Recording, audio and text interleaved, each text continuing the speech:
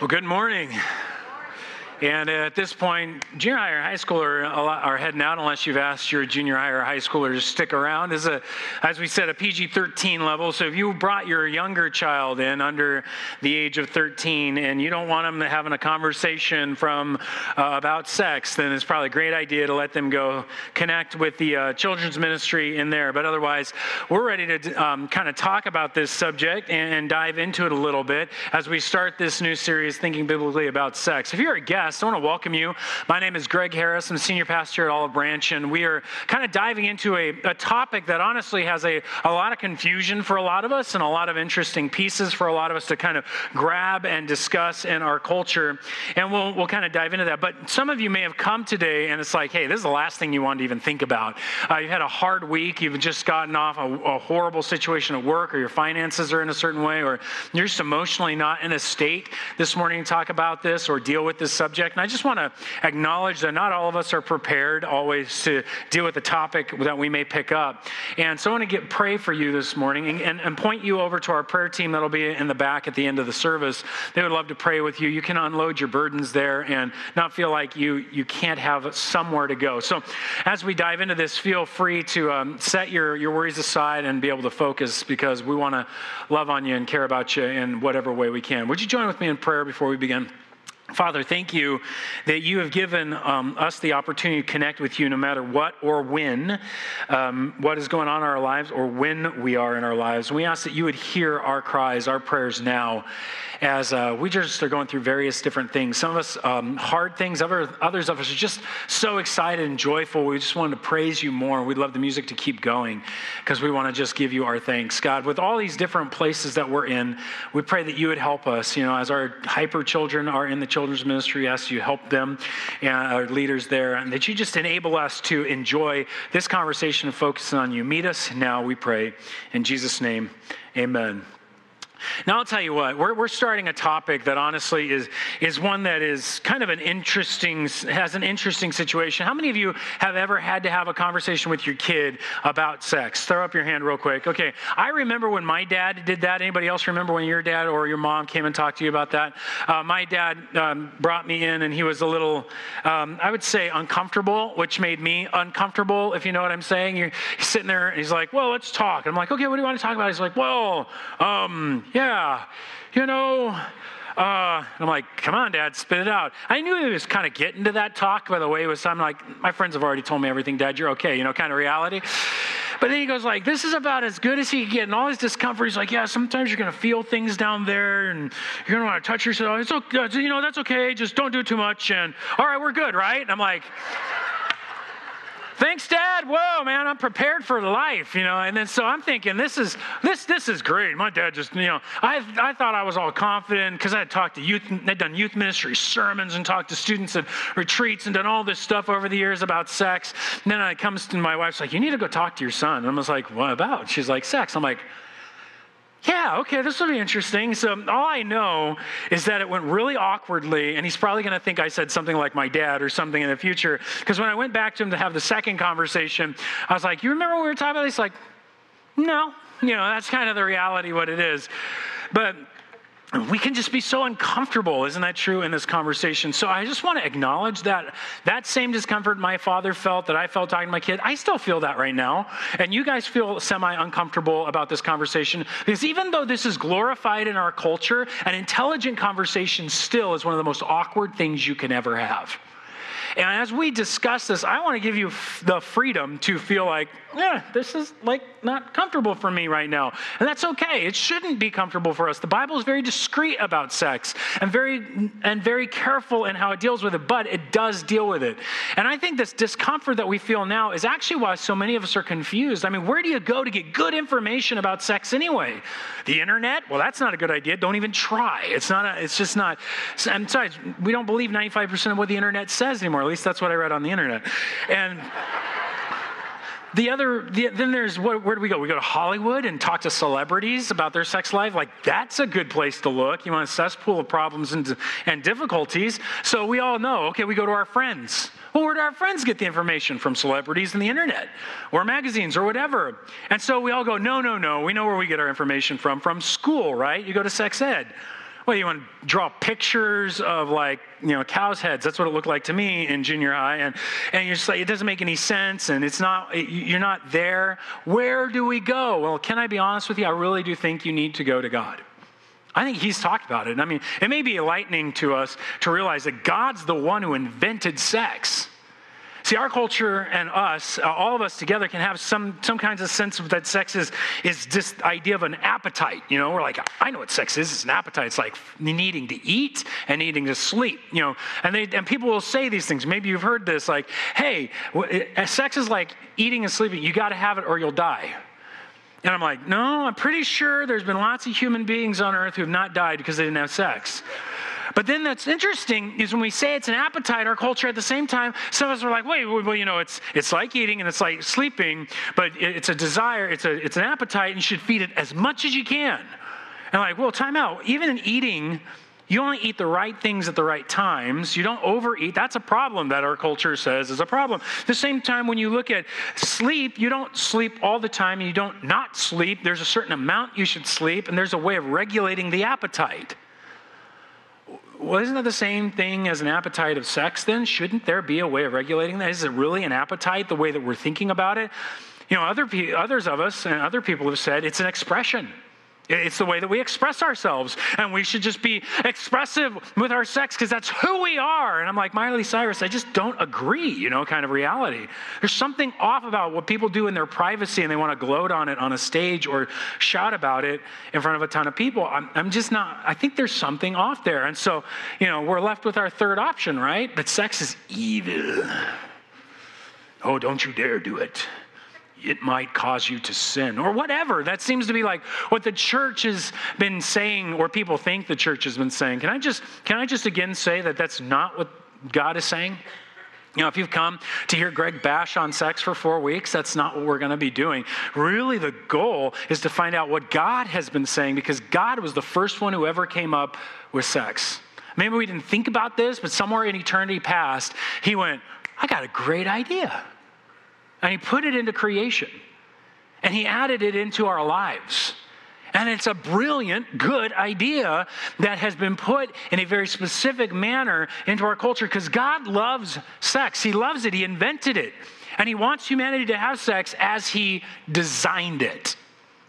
Now, that's where we're going to get into. What is this design? What is this theology? How do we know what it is? Well, to get there, we're going to start at the beginning. It's a very good place to start. Genesis chapter 2. And so if you want to open your Bibles up to Genesis 2, we're going to go there and take a look at what God was doing in these opening chapters as he set up the world as he intended it to be.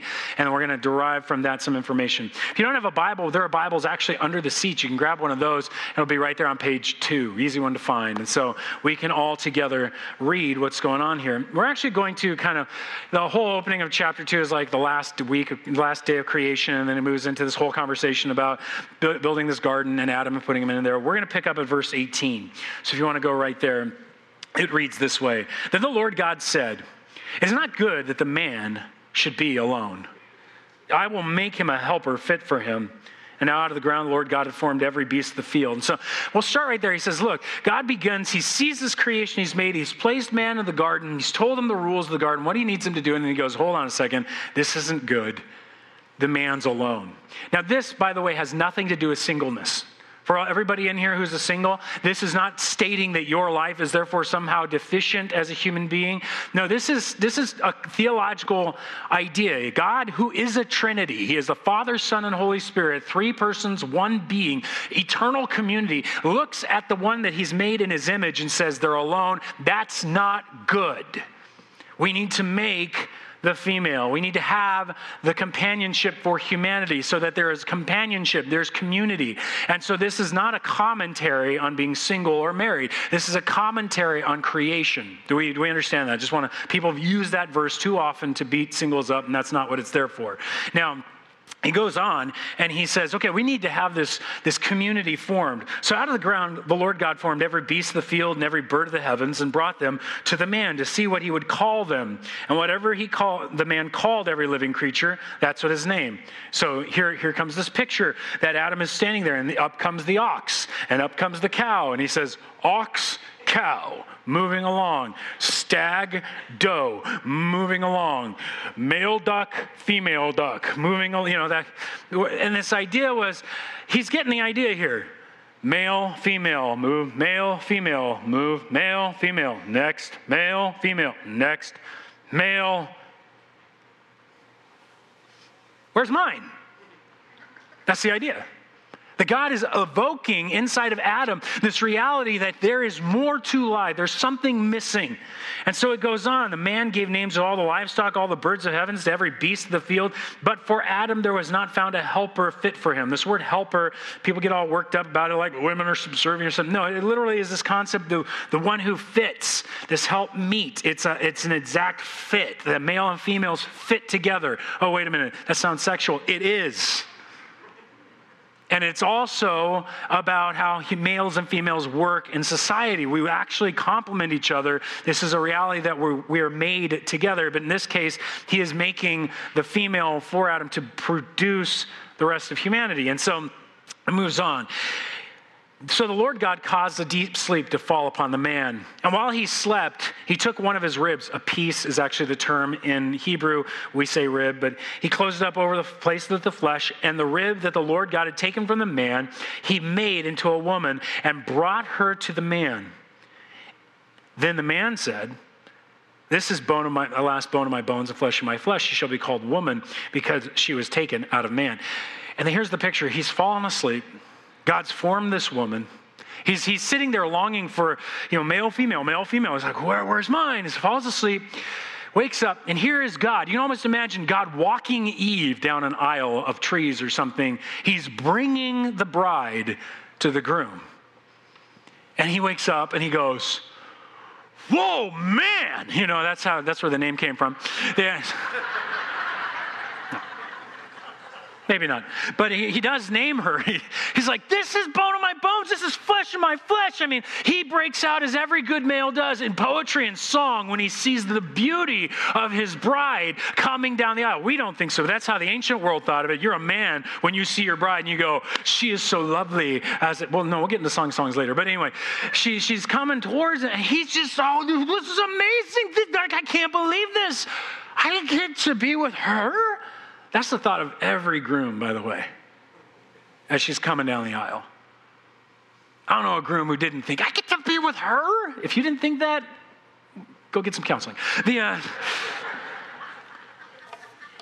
She's coming, and it's this picture of coming together, and suddenly it goes, out of nowhere, you're thinking, okay, what's going to happen next in this narrative? This is going so well. "Therefore, a man shall leave his father and mother and hold fast to his wife, and they shall become one flesh. And the man and his wife were both naked and were not ashamed." Well, thank you, narrator, for ruining this beautiful moment. Poetry and excitement, and you're going to leave your mom and dad. You can cleave together, and you're both going to be naked and okay. I'm just like, what is going on here? Actually, it's sex breaking right into the narrative. Out of nowhere, God says, "And they got to have sex." You're saying, what? Yeah, look at it. He begins this. He says, "Therefore, a man shall leave his father and his mother and hold fast to his wife, and they shall become one flesh." You see, God's point is simply this. When we start talking about sex from the biblical perspective, sex is God's gift to married people. It's right at the beginning. You're saying, "But Adam and Eve aren't married." Yes, they are. Right here, it is seen that they're coming down this aisle, they're getting connected, and as we realize this, we'll see that sex comes from marriage because marriage comes first. Look at this verse. He wakes up, he sees her, he's exalting, and then it says, "Therefore a man shall leave his father and his mother and shall hold fast." The old term was cleave. You might have that in your King James Version there. "And cleave to his wife." And this idea of cleaving has two pictures associated with it. One is, yes, a sexual picture. They're cleaving together. They're becoming one flesh. They're having sex. But the term cleave actually means covenanted together. They're not broken apart. The picture of marriage and sex are the same idea. That sex is actually an image of the marriage covenant that's occurring between a male and a female. When they come together and say, my life for yours, your life for mine, it says now they're becoming one flesh. They are cleaving together. And it's this picture that every time a married couple engages in sex, they're engaging in the very commitment of the vows they made in marriage. That's the picture that's going on there. And so there's this sudden reminder that you guys are one being. You're connected. And this is the picture. One flesh is a unified life. It is not just a physical act. I mean, when you come and have sex, you are binding your souls, you're binding your bodies, you're binding your lives. And in this is a picture of a bound commitment, that you're binding your economic life, you're binding your entire names together, your student loan debt together. You know what I mean? It's all the same thing is coming together. There's no separation between you two. And it implies this weddedness that's so close, so intimate. It actually produces something that is one flesh called a child. And the biblical picture here, as it was intended, is to have this covenant shown off in this act that produces literally little people running around that are a picture of that covenant. A picture of that marriage relationship. Each one of us, in some way, are a picture of the covenant that was intended in marriage. Now, some of us, our parents weren't married when they had us. Some of you guys are parents of single parents. Some of you guys have divorce, which is, by the way, why divorce is so painful for the child. It's literally the separating of the covenant that they represent. And so there's very great care we take in those cases. Now, again, this isn't a knock you if you've had a divorce. This is God's original intention and how closely related sex and marriage are. That it is literally, the act is not something you just do. It is a very deeply symbolic, powerful reality of a covenant. You can't separate them in the mind of God. You can't separate them in theology. And so what's interesting then is that sex produces children, and children comes from this action of sex. But sex is more than that. It's not just procreation. Sex is about knowledge. It's about knowing each other. Look at this, if you will. It says that they were naked and they were not ashamed, but over to chapter 4, verse 1. It says this. It says, now, Adam knew Eve, his wife. This is you'll actually find, if you have an ESV Bible, you can search your whole Bible, you will not find the word sex once. Because the Hebrews don't have a word for it. They use euphemisms all over the place. They never actually directly said they did. No, they have they go in, they lie together, or they know each other. Know is the term used in marriage. And it's an intimacy that's implied. They knew each other especially well. They understood each other, and they had this depth of knowledge of each other. Now, right here, I got to admit something to you guys. I've got this horrible, dirty, dark secret that is about my life, and I need to tell you right now. And so this is a little uncomfortable for me, so please forgive me or give me grace, but I'm a mess too. I actually absolutely love studying. Study's a dirty word in our culture. Just ask my children. You need to study for that test. I don't want to study. Nobody here likes to study. Anybody love to study other than me? I mean, a couple of us. I love studying. People ask me, what do you do the rest of the week after you preach? I mean, you work only one day a week, right? I say, no. I study all week long. I get to make a term paper every week and present it to you guys. Doesn't it sound like a fun life?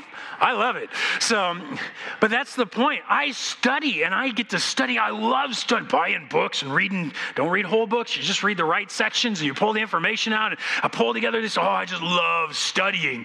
And some of you guys are looking at me like, that's disgusting. You don't study. But listen, guys and gals, we better start learning how to study because sex is a study. If sex is to know someone intimately, then you and I, if we're married, must learn the art of studying the other. You should be able to write the book on your spouse. You should know him or her so well, so intimately, so deeply. You should be able to turn and be able to know exactly what bugs her about you, or what turns her towards the Lord, or what moves her and motivates her in love. You should be so expert at your spouse. If you are that way, intimacy becomes no problem. because you begin to know one another so deeply. Now, the danger is we're fallen. We'll know what ticks each other off, and we'll start doing it on purpose, but we'll talk about the fall in a minute. The issue here is that you and I need to study. We need to be intimate. He says they were naked and unashamed. God intended us not to hide. He intended us not to be afraid. He intended us to be open and very, very, here I am in marriage without shame.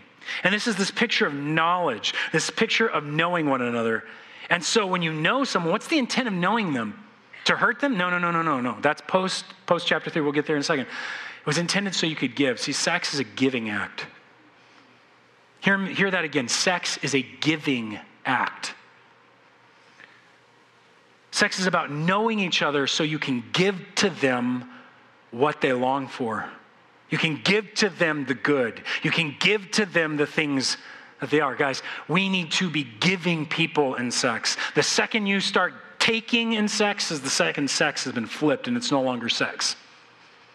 It's something else. We'll talk about what that is in a minute. But sex is about knowing and giving and applying what you know for the betterment of the other. That's love. It's a giving thing. It's what Jesus did for us as he gave us his life. He loved us. He gave himself to us, which is how for singles, this action of community and giving can evolve even in the church as you give to each other and as you know God intimately and delve deeper and deeper into him. This is the reality of how all of us stay in this. But I'm taking sermons from the next 3 weeks away from me. So let's continue on. God's intention then is in this situation where it's not selfish but good and perfect. God doesn't say no. He says, go. Get going, married people. Come on. In fact, that's what he says. God blessed them and God said, be fruitful and multiply. Now, last time I checked, multiply is not a small thing. That's a lot. God says, I made Adam and Eve. Go have sex and have lots of kids. Multiply. This means not just once or twice. Go do it. Come on. I made this as what it's for.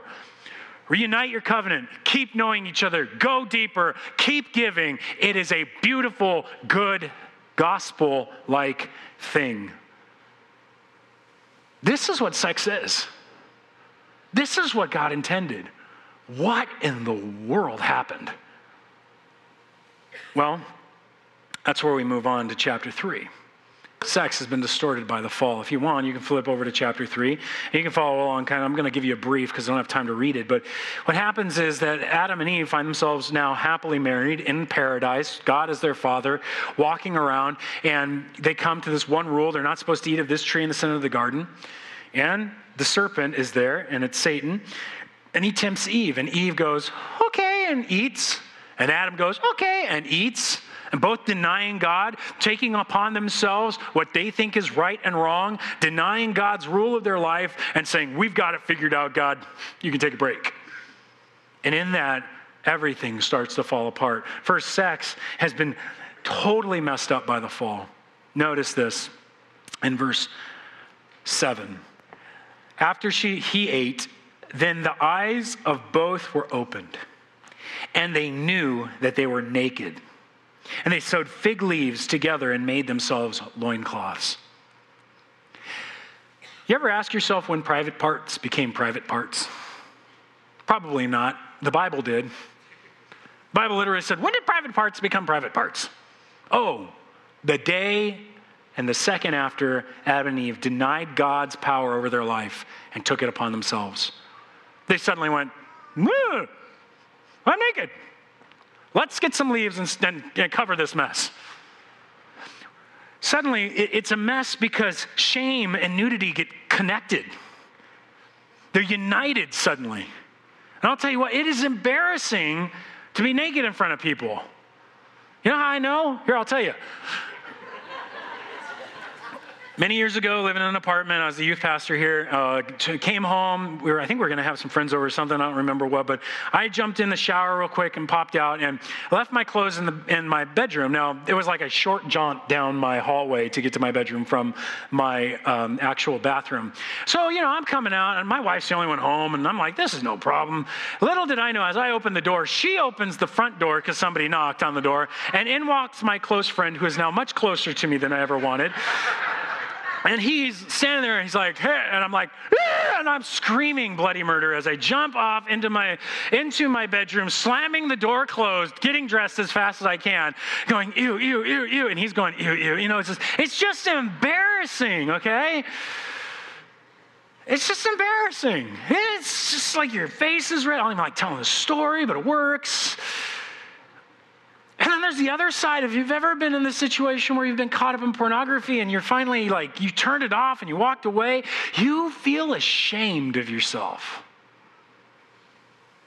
Because shame is attached to nudity. Embarrassment is attached to nudity. It isn't, it's just that's how it is.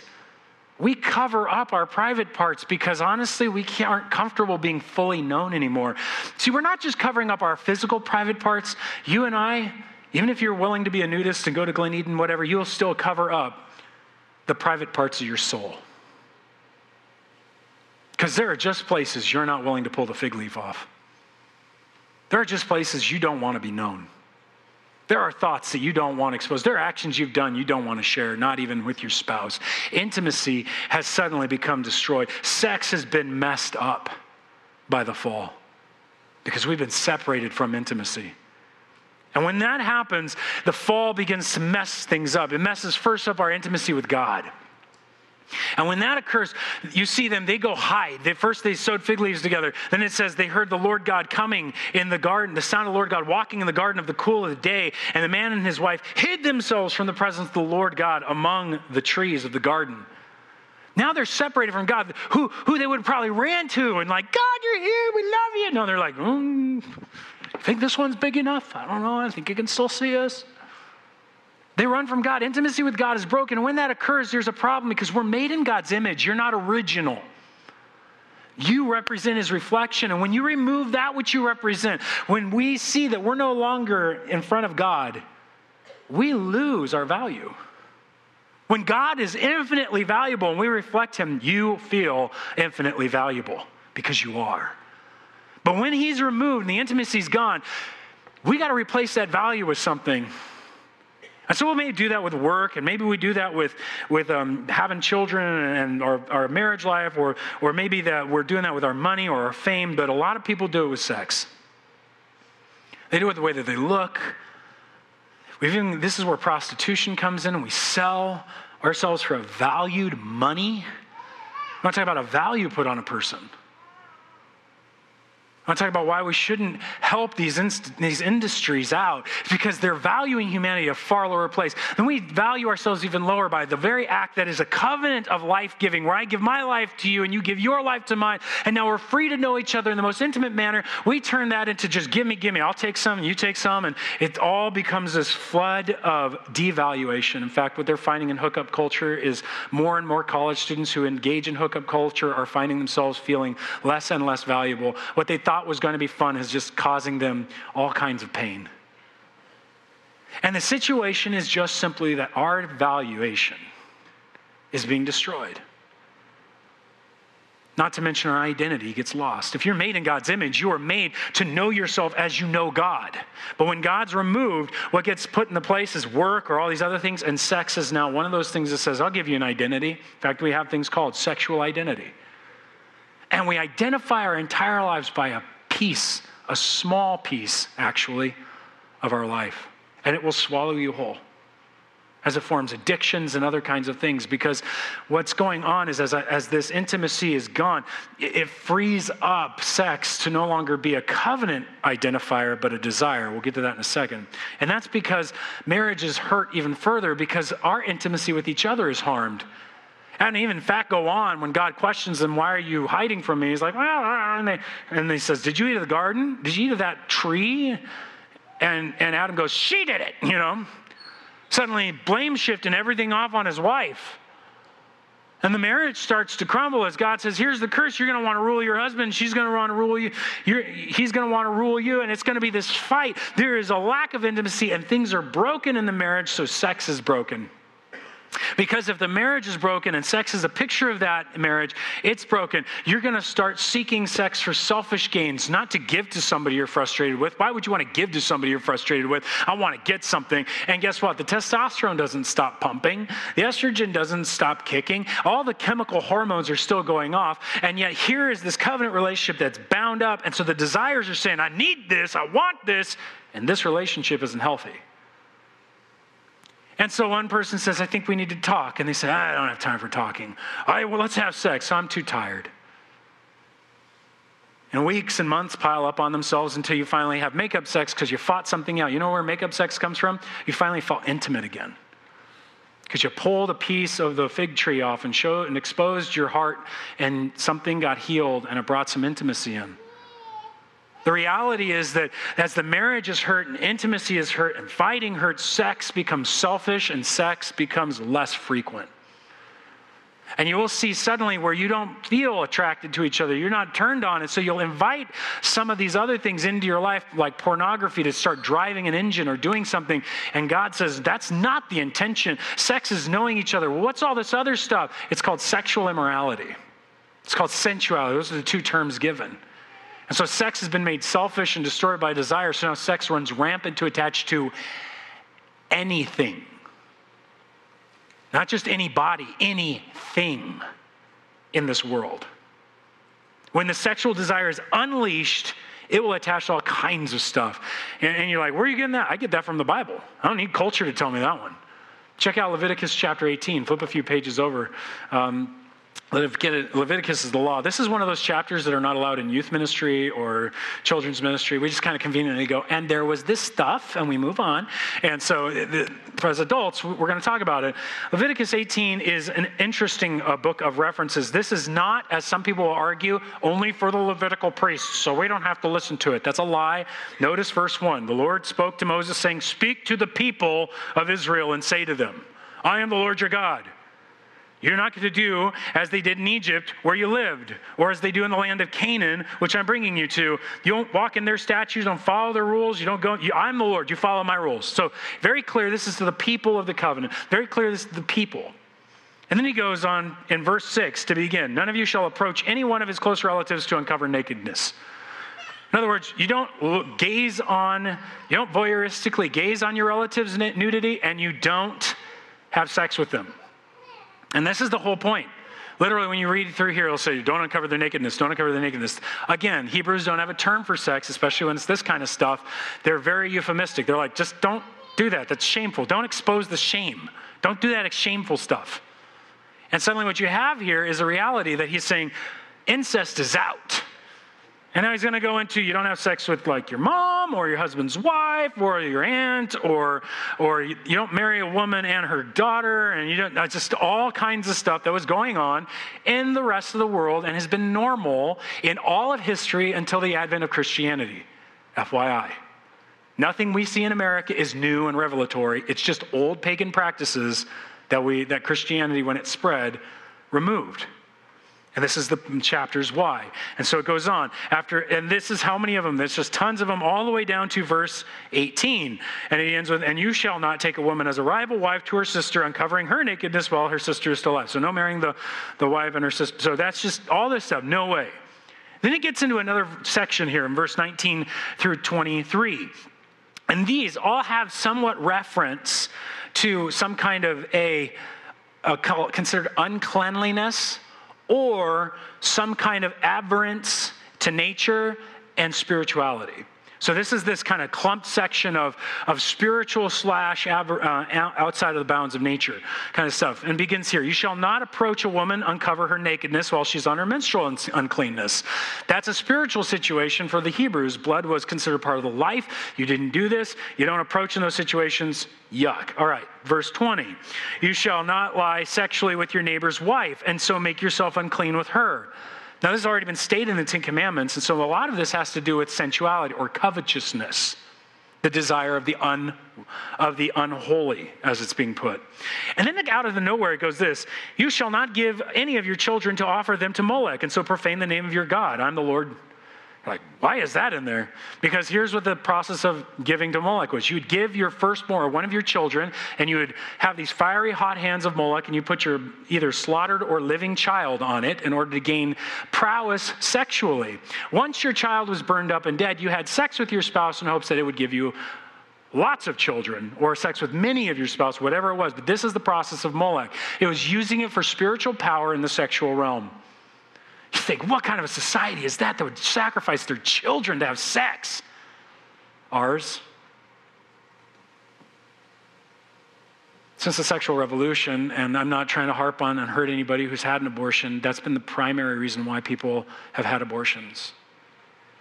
And that's your story. I'm not here to bring that hurt up. I really do think that hurt is real, and you should get counseling and help for that to work through it. And many of you have, and I praise God for that. But our culture is no different. We're doing similar things. It goes on and he says, you shall not lie with a male as a woman. It's an abomination. So homosexuality, you shall not lie with an animal so that you make yourself unclean with it. Bestiality. Neither shall any woman give herself to an animal to lie with it. It's perversion. Guys, we can joke about sex and stuff like that, but once the sexual urge is released from the bounds of marriage, this is very clear. Sex becomes extremely plastic. It will go after anything and everything.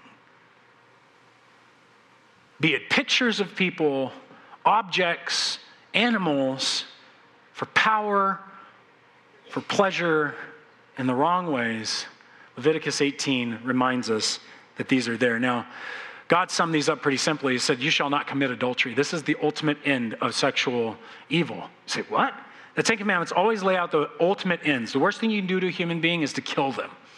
The worst thing you can do in associations with people of authority is ignore your parents, because they're your most intimate authority.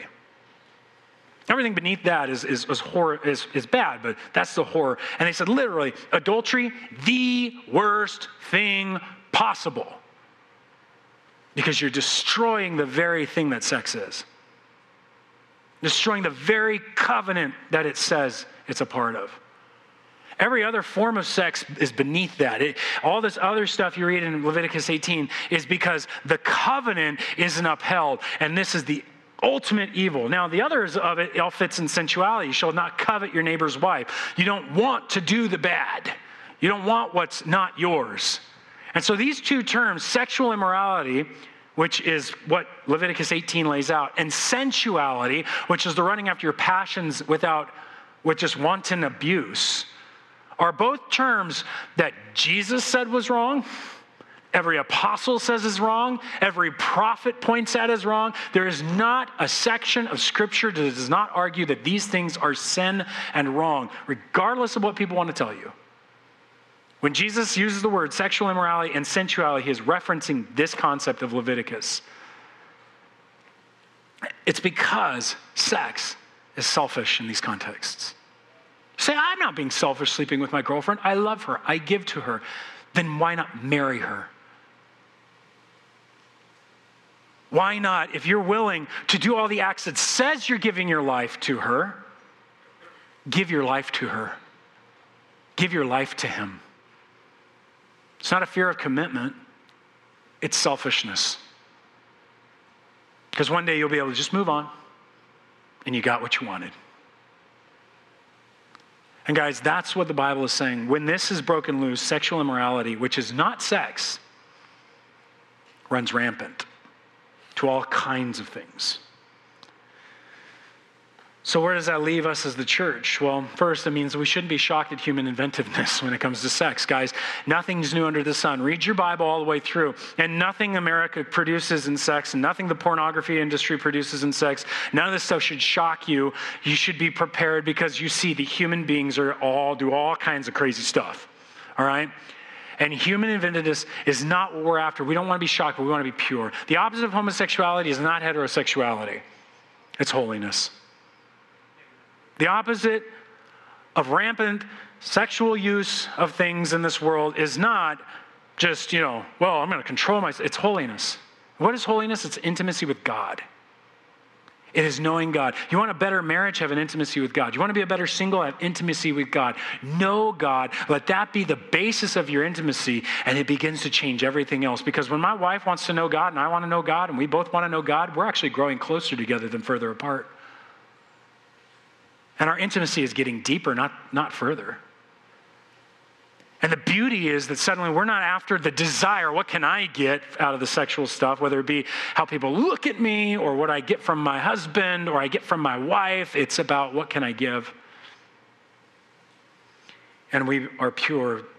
Paul puts it this way, but sexual immorality and all impurity or covetousness, notice that covers all the things we've talked about, must not even be named among you, as talking to the church as is proper among saints. There's no wiggle room here, guys. This is what God says sex is. The rest is not. How close can I go? Another way of translating this in the NIV is not even a hint is to be named. That's a high standard. You say, well, how in the world do you do that? Well, we'll talk a little bit more about that next week, and the fact that honestly we can't. We need to trust in Jesus Christ as our salvation and our forgiveness. But we will cover the methods of growth and how we develop in holiness over the next few weeks. And you say, why would I want to do this? This sounds horrible. Actually, it's extremely powerful. If we trust God because he knows what's best, he knows he invented it, he knows exactly what's happening. He's given us these laws to protect us from dangers that are very clear and provide for us a great life. Now, here's what the thing is. We are a sex-crazed culture. And so over the last few decades, well, you know what we've done? We've done a lot of sex surveys. Who has the best sex? Who's the happiest in sex? All this stuff about sex. I hear about them all the time because Michael Medved loves to talk about them and he even brings them up. Invariably, every single time, you know who's number one on top? Single people, right? No. It's married people, evangelicals, you guys. Because those who follow the word of God find they're more satisfied, find they're giving, find it's not selfish, find that it's healthy. And married people and single people, it's because we want to know God. And from that, we want to live out the gospel of knowing each other. And from that, we want to give and share and love with each other. And this is the beauty of what it is. I hope that you would take these truths that we're learning, and as we apply them over the next 3 weeks to single life, to married life, then we would be able to go, you know what? God is awesome. Amen? He has given us such good to live with. So I want to pray over all of us because there's a lot of questions and thoughts and frustrations and everything else. So I want to ask God to help us as we continue to work through this. And so, Father, we come before you. We ask as your children that you'd continue to lead us on, challenge us, inspire us, and teach us your word. We want to be a people who obey it, not because we just get something great from it, but because we want to love you and know you. Would you please teach us? Would you please help us with our frustrations and give us the things that we need as we work through this subject so we can glorify you? It's in Jesus' name that we pray. Amen.